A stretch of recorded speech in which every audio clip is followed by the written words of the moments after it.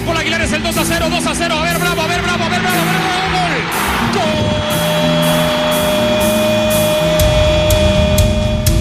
Pumas English Podcast.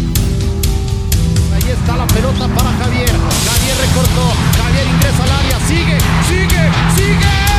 ¡Golazo! ¡Gol! ¡Qué clase de gol! PumasEnglish.com. El disparo. ¡Qué gol! Acaba de meter el Tuca. Señores, los Pumas están vivos. Welcome to episode 1 of the Pumas English Podcast, the only English language podcast dedicated to Pumas UNAM from the Mexican First Division of Soccer.